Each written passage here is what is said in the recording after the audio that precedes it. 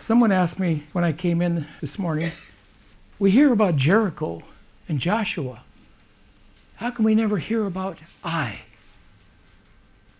Does anybody know?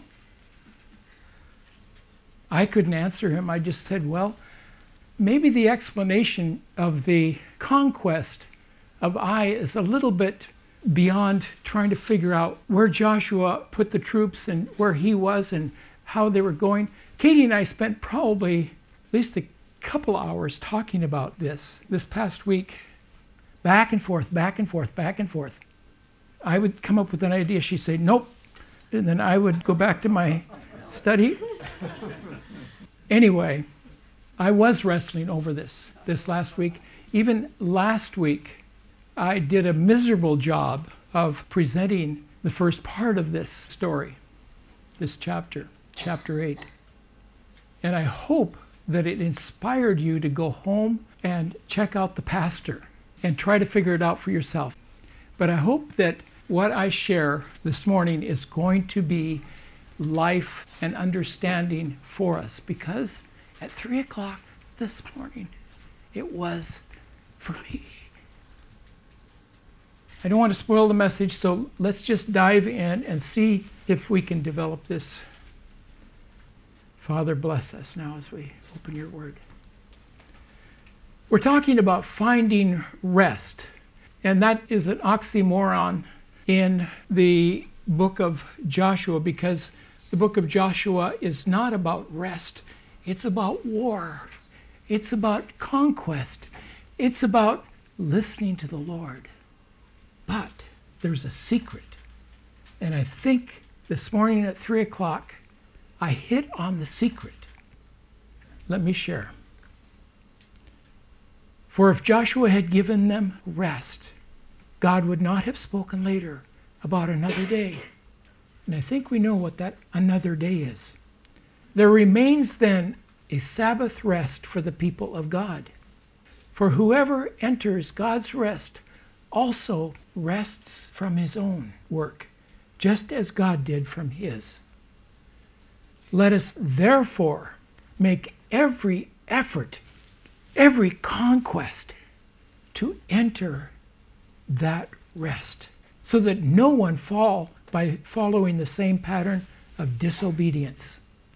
And there are many stories in the Bible of disobedience, and many of them in the book of Joshua.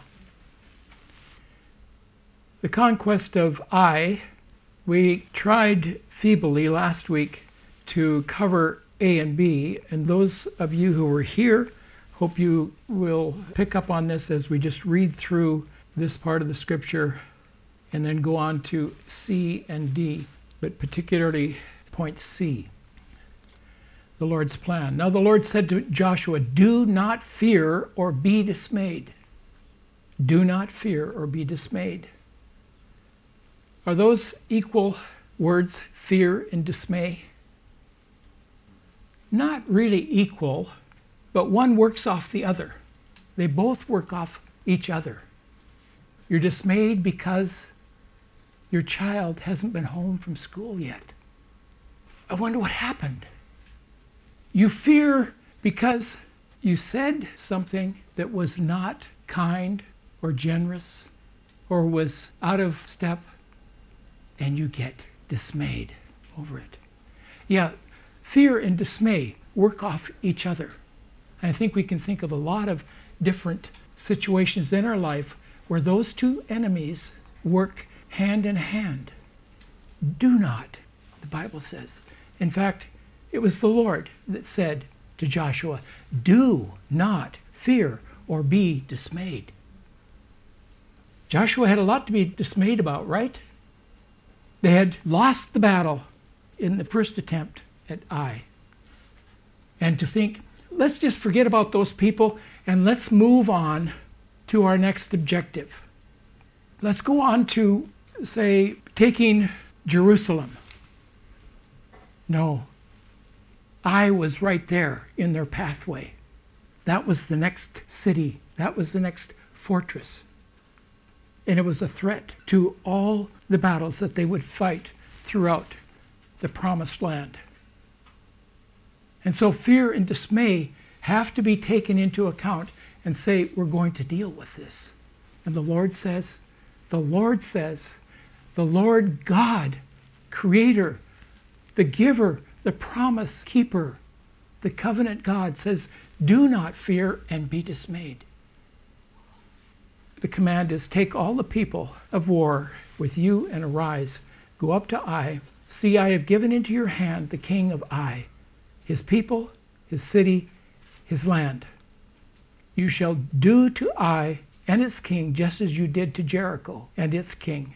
You shall take only its spoil and its cattle as plunder for yourselves. Set an ambush for the city behind it.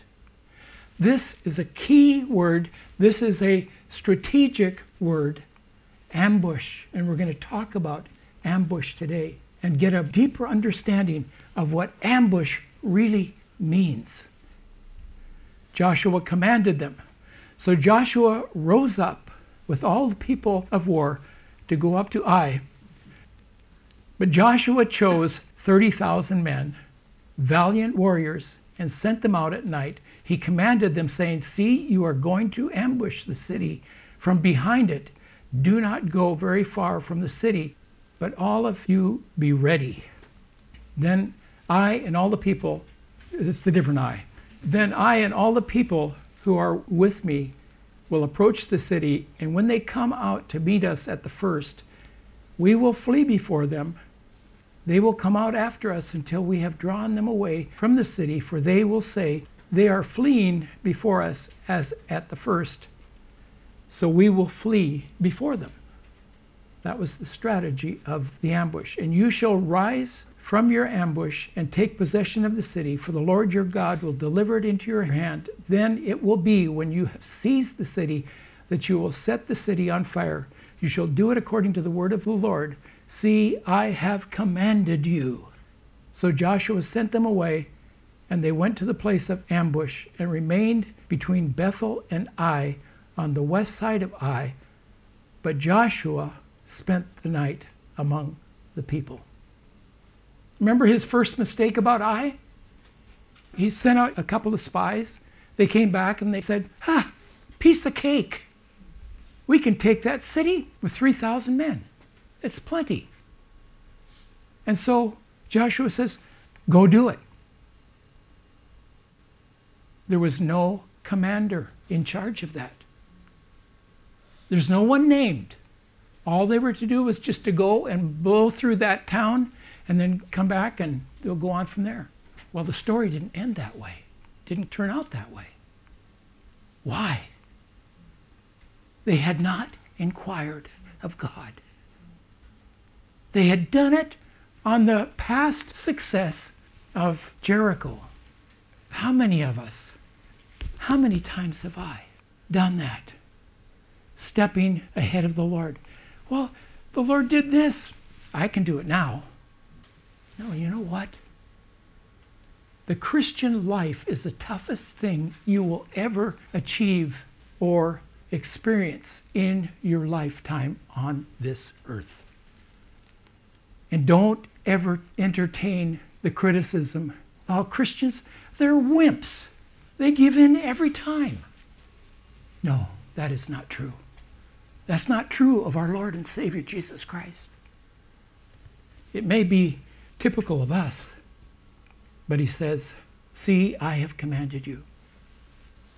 And you shall rise from your ambush and take possession of the city, for the Lord your God will deliver it into your hand. Then it will be, when you have seized the city, that you will set the city on fire. You shall do it according to the word of the Lord. See, I have commanded you. So Joshua sent them away, and they went to the place of ambush and remained between Bethel and Ai on the west side of Ai. But Joshua spent the night among the people. That's where he should have been in the first place. Okay, let's get into the real nitty-gritty of this ambush. Now Joshua rose early in the morning and mustered the people. It means to wake up people and say, hey, get up, we got a job to do today. The Lord is with us. And he went up with the elders of Israel to Ai. Then all the people of war who were with him went up and drew near and arrived in front of the city and camped on the north side of Ai. Now there was a valley between him and Ai, and he took about 5,000 men and set them in ambush between Bethel and Ai on the west side of the city. So they stationed the people, all the army that was in the north side of the city, and the rear guard on the west side of the city, and Joshua spent that night in the midst of the valley with his people, where he should be, in a strategic place. Okay, here is Ai. That black dot is Ai. That is actually called currently El Makatir. And that is the dig that Bible scholars with the Associates for Bible Research, ABR, that I talked about, they have been excavating this side of Makatir and finding it matches with all the criteria of what the Bible says it should be. And this particular site in archaeology, by archaeologists who don't believe the Bible, have criticized the Bible as being folktale and full of error. But they have had to kind of eat that in terms of they are beginning to find out that actually this is the exact location of the city of Ai. And the archaeologists who hate the Bible, but the Bible has the best record of archaeology of any book written that we have today. And they've thrown it out, those that don't believe that account. But now they're having to eat their words and are coming back and saying, well, it's easy to make mistakes like this. Well, yeah, it is when you're digging through things that are 3,000 years old. But nonetheless, it's proving that the Bible has validity. But we don't count our faith on whether archaeologists believe it or not. It's by faith that we receive the word.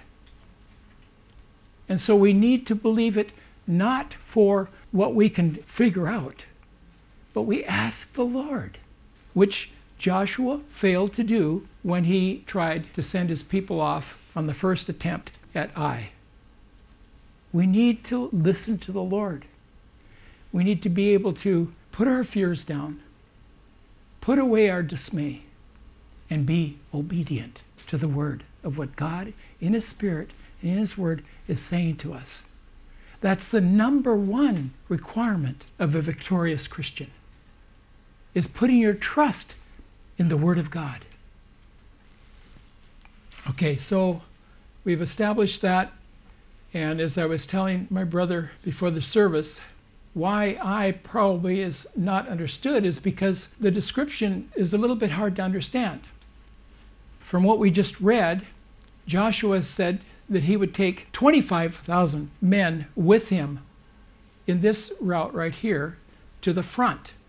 He would get 5,000 on the backside as an ambush against what they hoped or what God was promising would be a ruse, a trick to draw the people out of this most fortified city with 4 layers of gates before you could even get into the compound. You had to go through 4 gates, they've discovered, to get into this fortification. So what they were trying to do is draw the people out of the fortress, and he would have this 5,000 men come around from the back between Bethel and Ai. And by the way, it wasn't only a 1-city conquest, it was a 2-city conquest. Both Ai and Bethel were involved in their fighting against the troops of Israel. Okay, so here we've got this battle plan. And these guys, these 5,000, went up this route here and came in behind where Joshua was in front and with his men and was baiting them.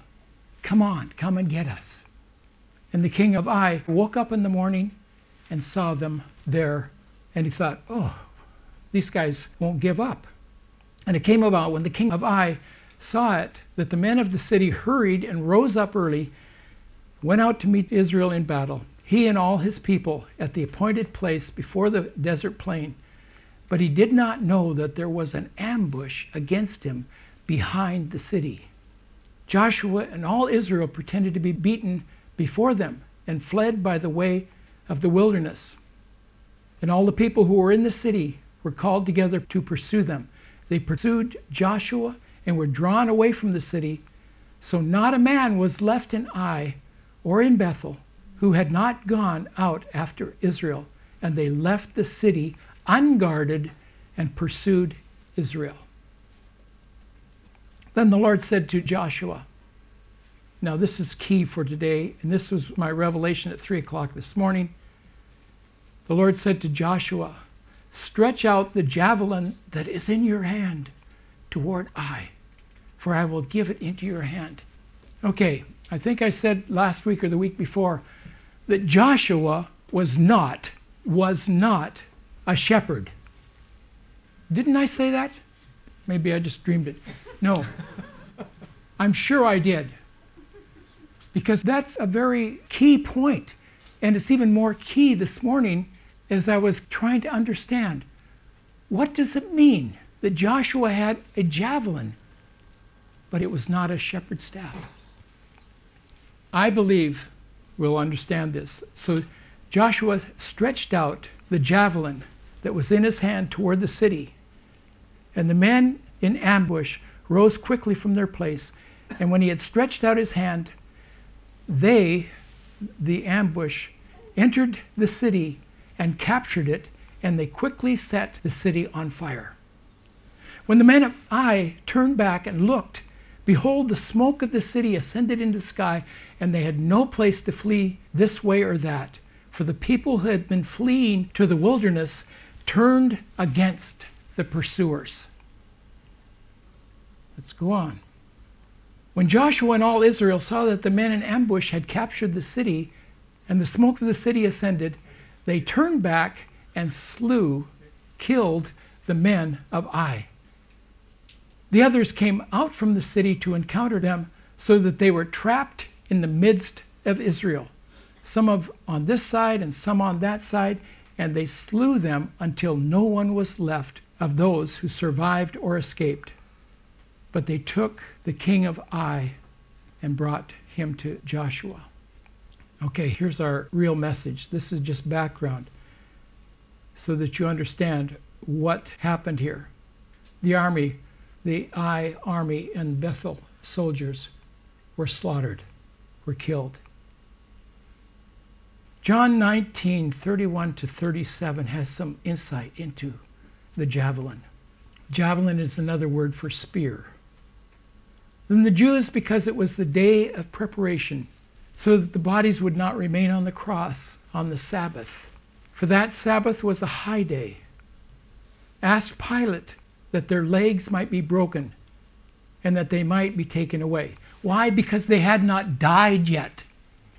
Hanging on a cross was not about bleeding to death. It was about how much strength you have to pull yourself up and take a breath while you're nailed to the cross. And you have a foot stand where your feet are nailed there on that platform or the stand on the cross. And so you trying to breathe. Actually, crucifixion is suffocation. The death hanging on a cross. Other than the fact that if you have given up your spirit into your hands, I commit my spirit, Jesus said. And he breathed his last. That was the Bible record. He submitted to the death on the cross. That's what this is talking about. So the soldiers came and broke the legs of the first man and of the other who was crucified alongside him. Remember, there was 3 crosses, one on the right, one on the left. And both of them were still alive when Jesus died. So the soldiers came and broke the legs of the first man and of the other who was crucified with him. But coming to Jesus, when they saw that he was already dead, they did not break his legs. But one of the soldiers pierced his side with a spear, and immediately blood and water came out. That's what I woke up to this morning at 3 o'clock. Joshua had a spear. He used it as a command. Attack. Finish the work. Joshua was a warrior. And Jesus died before the spear. But blood and water came out. And what does blood and water mean to us as believers? Next week we're going to have communion. It speaks of the blood. And it speaks of living water for us, not of blood, but of pure water of the Word of God. His truth that feeds us, that quenches our thirst. Jesus gave all that we might live eternally. It was blood and water that came out of his side. His legs were not broken. But get this. And he who has seen has testified, and his testimony is true, and he knows that he is telling the truth, so that you may also believe. For these things came to pass to fulfill Scripture. Not a bone of him shall be broken. That's in Psalm 34. Many are the afflictions of the righteous, but the Lord delivers him out of them all. He keeps all his bones. Not one of them is broken. That's a prophecy, speaking of our Lord Jesus Christ. Evil shall slay the wicked, and those who hate the righteous will be condemned. The Lord redeems the soul of his servants, and none of those who take refuge in him will be condemned. Do you get what we're seeing here? This prophecy, if Jesus' legs had been broken, this prophecy, given thousands of years previous, would not be true.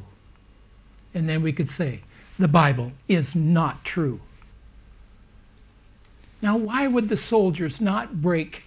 I mean, how do you know that he's not living? But just to prove it, they pierced his belly. What happens when a person dies? When they're completely dead, the heart is not beating. Water and blood begin to separate in the body. And so that was proof he was dead. No need to break his legs. So they just went on. I mean, Roman soldiers in those days, they had a lot of work. Just work, work, work all the time. And they didn't break his legs because there wasn't any need to. They already proved he was dead. Here's another one. And again, another scripture says, they shall look on him whom they pierced. Zechariah 12:10. I will pour out on the house of David and on the inhabitants of Jerusalem the spirit of grace and of supplication, so that they will look on him whom they have, and they will mourn. They will mourn for him as one who mourns for an only son, and they will weep bitterly over him, like the bitter weeping over a firstborn. Jesus, the firstborn from the dead, the firstborn of a new race of people, Jesus Christ, our Savior and Lord, became then for us the way into heaven. Before that, there was no way for us to enter heaven. But by his death and his judgment on the cross for our sins, not his, he was the perfect Lamb of God. He stands on our behalf as witness and testimony that you and I are forgiven our sins completely. And we don't have to beg. We don't have to do penance. We don't have to even come to church. If you're here because you think you're going to become better and better, you've come to the wrong place. This is a place where we all recognize we should have been hanging there on the cross. But Jesus himself, the Lamb of God, took our place. And he was the only one that could do it because he was without sin. Our Savior, our Lord. That's what our salvation means. That's what it means to receive Jesus Christ. I don't lean on my own good works. Yes, I will walk in good works because of his power in his life in me. Now we come to something that may be hard for you to understand, but I hope it's the beginning of where I want to emphasize what it means to really be a Christian. And here it's very simple. In Galatians 2:20, I have been crucified with Christ. I have been crucified with Christ. I have been crucified with Christ. What does that mean? Can you grasp the depth of what that statement is? It's not just a motto or a logo or a mysterious saying. It is an actuality. It is something that happens to us because the Word of God is true. If we confess our sins, he is faithful and just, righteous, right, correct, just, for us to have our sins removed from us. Things that we have done in the past, things that we do automatically in our daily lives. But we come to Jesus Christ, who has ambushed the devil, who tried to grab Adam and Eve and humanity and make us tools, servants, slaves of him, slaves of sin. And he's given us freedom from that and allowed us to be part of his eternal life because he was raised from the dead. And he made that entrance to heaven for us, which until that moment in which he said, Father, into your hands I commit my spirit. And he breathed his last. And at that point, a way is being made in 3 days. And why we're meeting here on Sunday has a lot to do with in 3 days, he rose from the dead. And we meet on Sunday morning to commemorate the resurrection of Jesus Christ from the dead. That is the kingpin of Christianity. If you can dispute adequately the resurrection of Jesus Christ from the dead, you have defeated Christianity and made it to be a lie. But it is true. It is a proven fact. And not just because the stone was rolled away, or not just because they found some garments. Many times after he was raised from the dead, he walked, he ate with them. He was glorified, and they saw it. They felt it, they touched it, they knew it, and they recorded it for us. And that is our bottom line faith.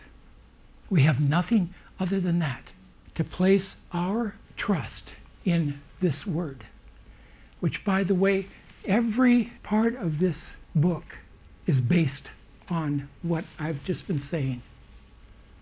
And we believe he rose from the dead, victorious, and he made a way for us to become sons and daughters of heaven. That's the gospel. That's what's in our heart and beats. It sounds pretty good, doesn't it? The Lord is our living, risen Lord. And then here's something that Kent had as a revelation this morning. A voice says, cry. And I said, what shall I cry? All flesh is grass, and all its beauty is like the flower of the field. The grass withers, the flower fades. When the breath of the Lord blows on it, surely the people are as grass. The grass withers and the flower fades.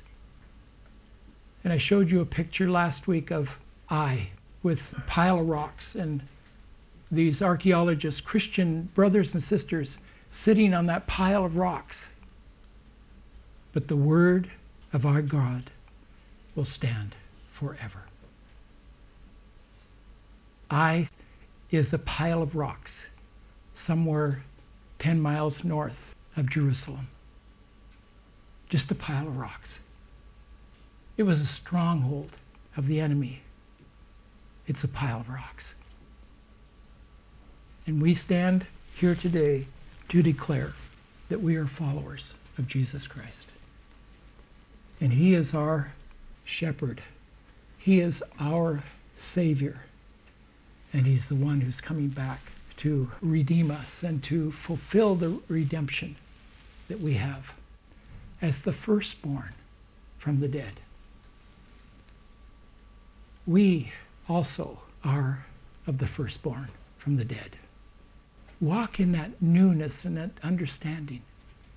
We are a people that perhaps of all people have such a richness and greatness at our disposal of cashing in, of allowing ourselves to believe and to receive the gift that is given to us. I was given to Joshua and to the children of Israel. In the same way, we have salvation given to us, but we stand not in our own righteousness. We stand in the righteousness of Jesus Christ and Jesus Christ alone. And it has nothing about, well, this is such a beautiful and lovely group of people that I love to be with. And we've said that many times, that we love to be together in this place with you. That's our joy. But you know, there's a greater joy. It's not just us. It's all of those throughout the ages who have trusted and believed Jesus Christ. And we are brothers and sisters with them. If we believe, if we receive. And if you haven't had that experience to believe in Jesus Christ, ask someone here who maybe brought you or you trust to share with you this good news, how you can receive eternal life today. Let's pray. Father, thank you for your salvation. Thank you that we have benefited from thousands of years of men and women just like ourselves who have discovered salvation in Jesus Christ, the Lamb of God. And we know that we're not perfect. We're very aware of our sin. But we thank you that you came as the Lamb of God and were our substitute to lay down your life on the cross for all who would believe and receive. And we receive your salvation, and we're receiving it as we walk along in our lives. Thank you for the joy of your salvation, that we are free, that we are included, that we belong, that we can stand among the multitude of righteous before the throne of God. Thank you for your redemption, and for this day and for this time that we have together as your children. We rejoice together. And all God's people said, amen.